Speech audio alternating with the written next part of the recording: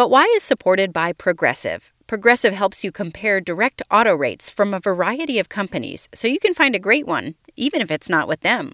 Quote today at Progressive.com to find a rate that works with your budget. Progressive Casualty Insurance Company and Affiliates. Comparison rates not available in all states or situations.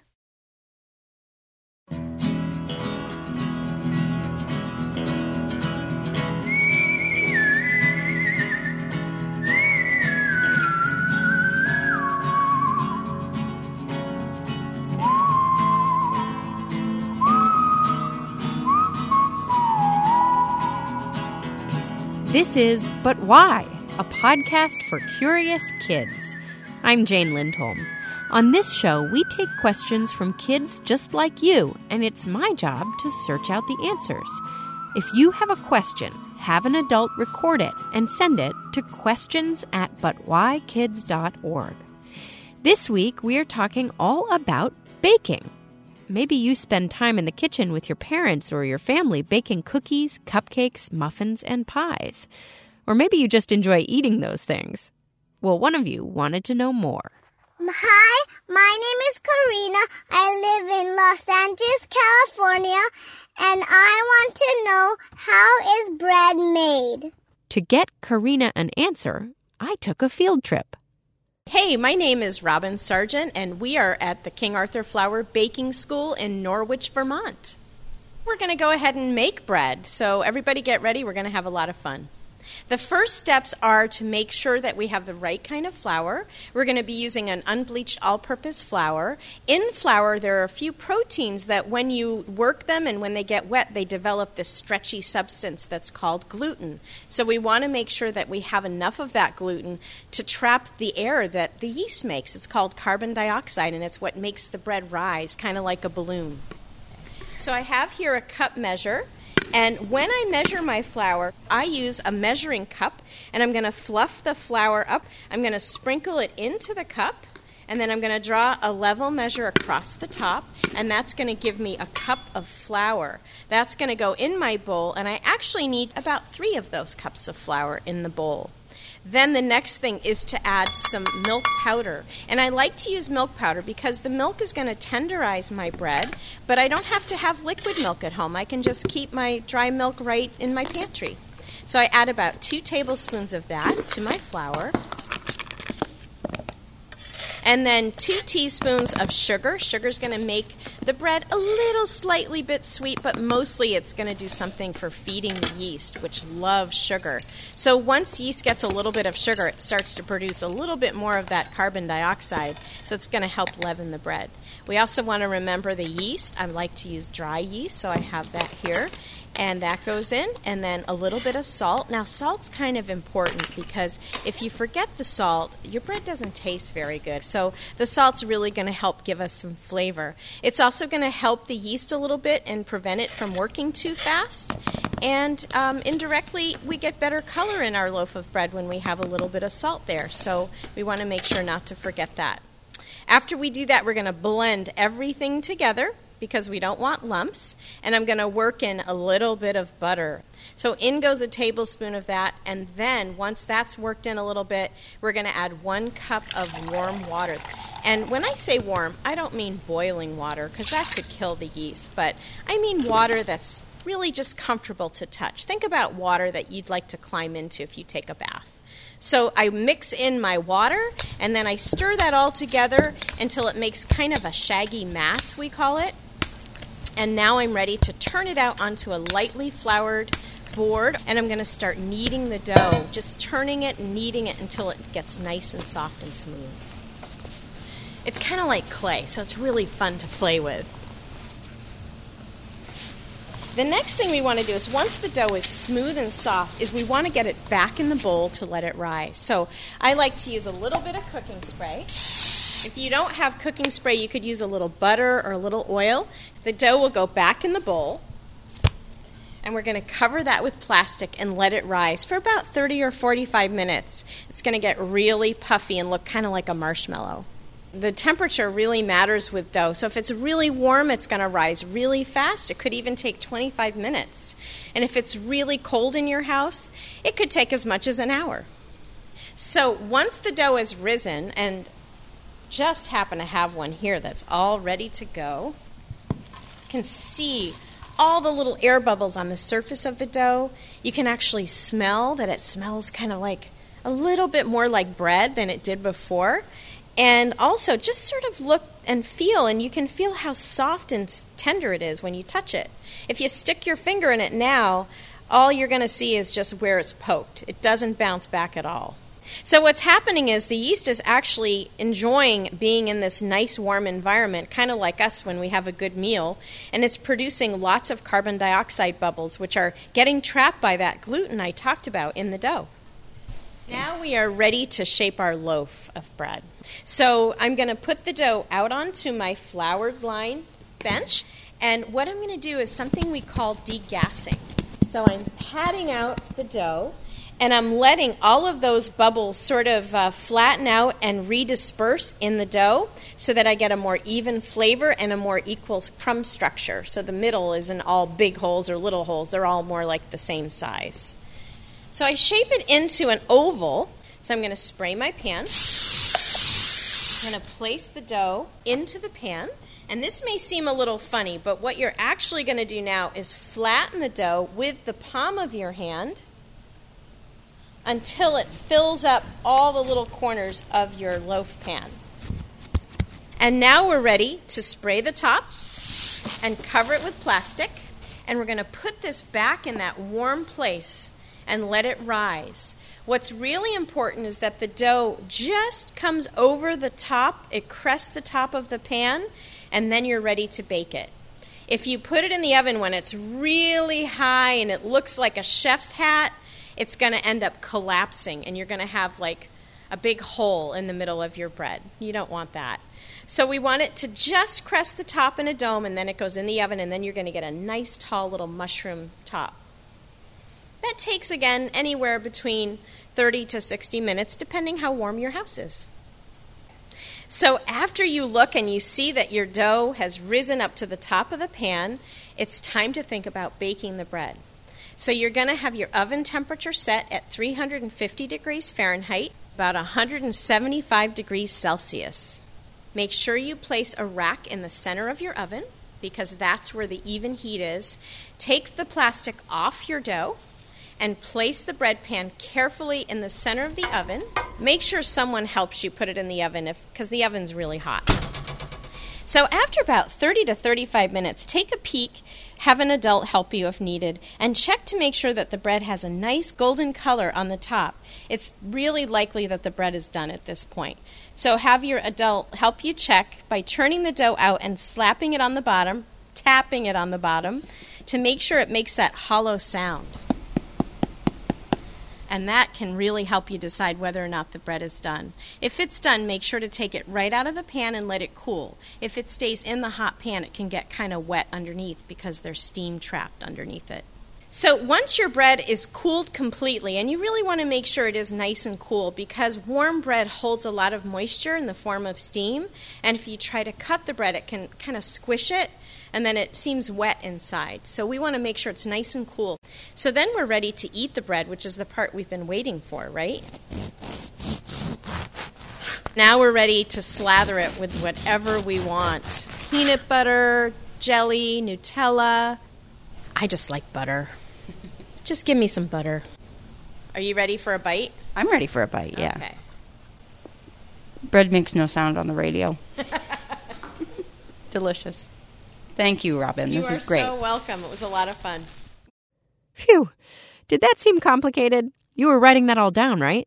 Just kidding. Most people bake with a recipe. A recipe is the map for how to make something. So it has a list of ingredients and measurements or amounts that you should use, and step-by-step instructions for how to combine them all, how long you should mix, what tools you might want to use, and how to cook it. How hot should your oven be? How long do you need to cook it for? What's it going to look like when it's done? That's what a recipe tells you. We have a link to the bread recipe that Robin showed us how to bake on our webpage, butwhykids.org. Ask an adult for some help and give it a shot. Robin says bread isn't as complicated as it seems. One of the things I love most about bread is that anyone can make it and have a lot of fun doing it. Try it. It's fun. If you bake a loaf of bread, send us a picture. We'd love to see what you come up with. Coming up, a question about cake.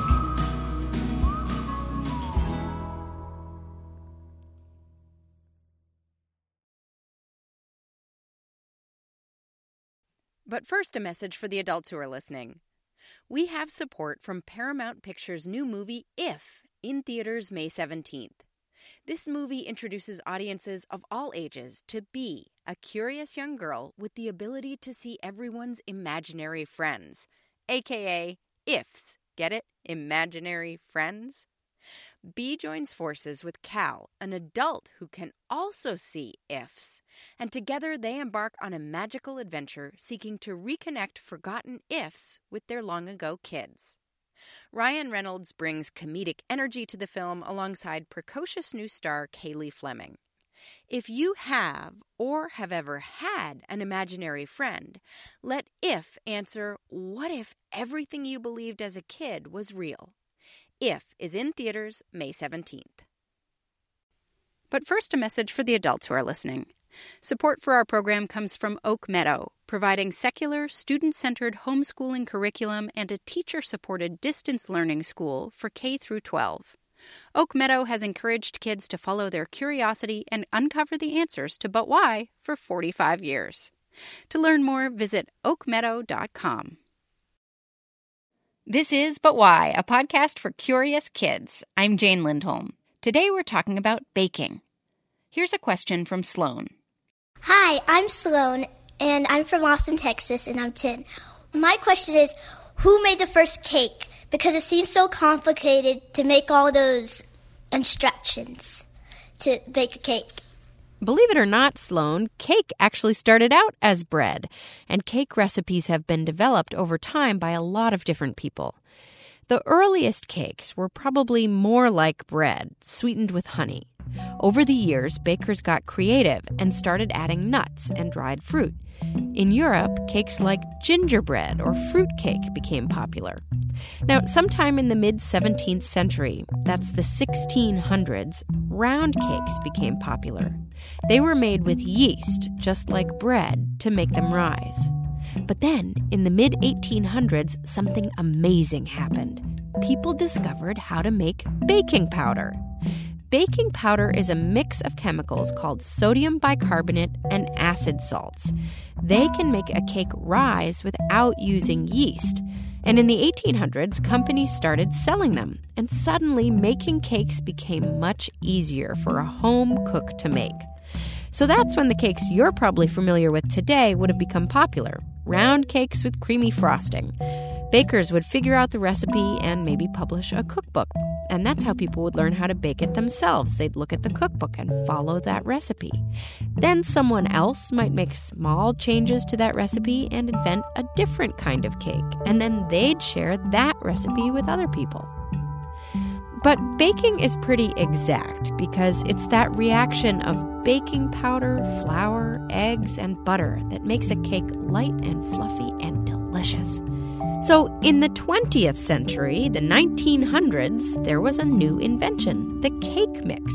You might have grandparents or great-grandparents who remember when cake mixes were invented. Companies realized that people want to make cakes at home, but might not have the time or skill to do it right. So they started selling boxes with all of the flour, sugar, and baking powder, all of those dry ingredients that go into a cake, all ready together in one box.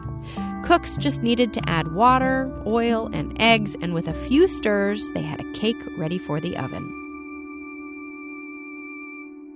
When you're baking a cake, you might be tempted to take a little taste of that cake batter. It looks so good. But someone has probably told you not to eat it because it has raw eggs in it.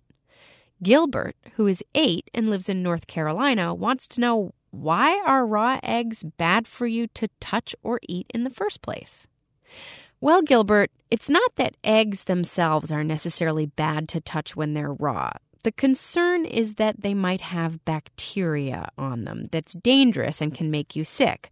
So if you touch a raw egg and then touch your mouth, there's a chance that if there is any bad bacteria in that egg, it might get into your mouth and into your stomach and you could get sick. Raw eggs sometimes have a bacteria in them called salmonella, and that can make you really sick. Nobody wants to get salmonella. Cooking the eggs kills the bacteria and makes the egg safe. So the easiest way to make sure you're preventing any kind of illness is just not to touch the raw eggs, or to make sure that you wash your hands very carefully after you have touched them. Don't put your hands in your mouth until you've washed them. And wash down very carefully any surfaces where you've been cooking, where those eggs might have touched.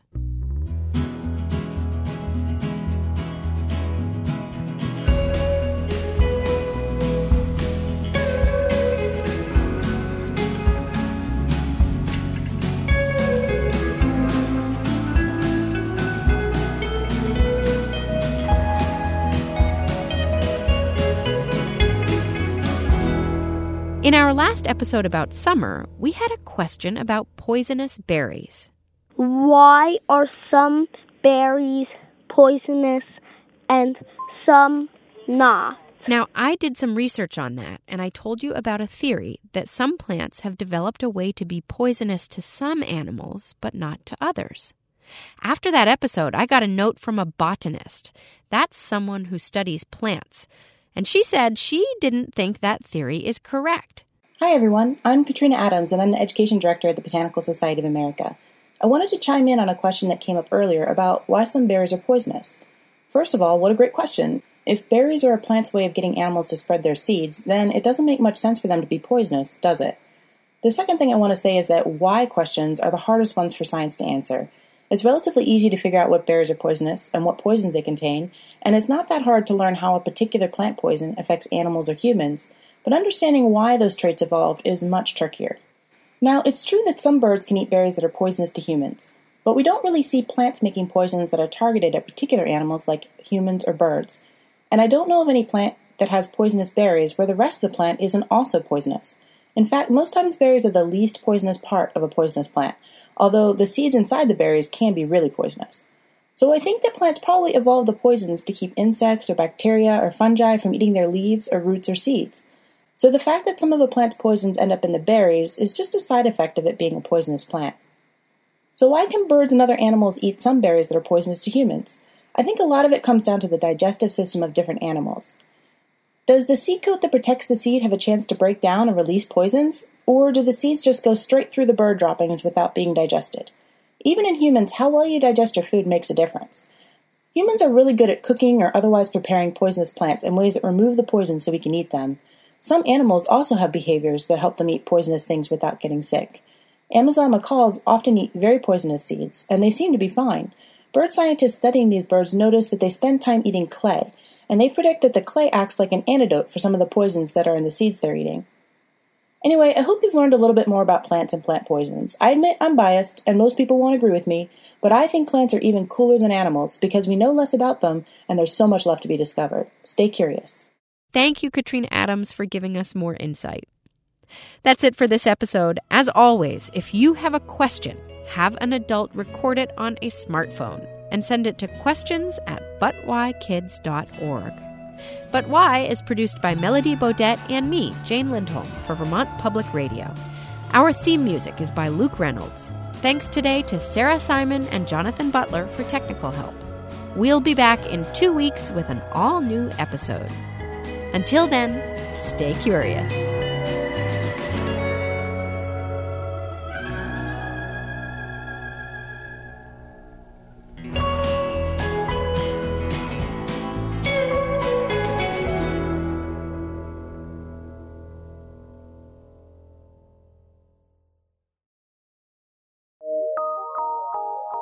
From PRX.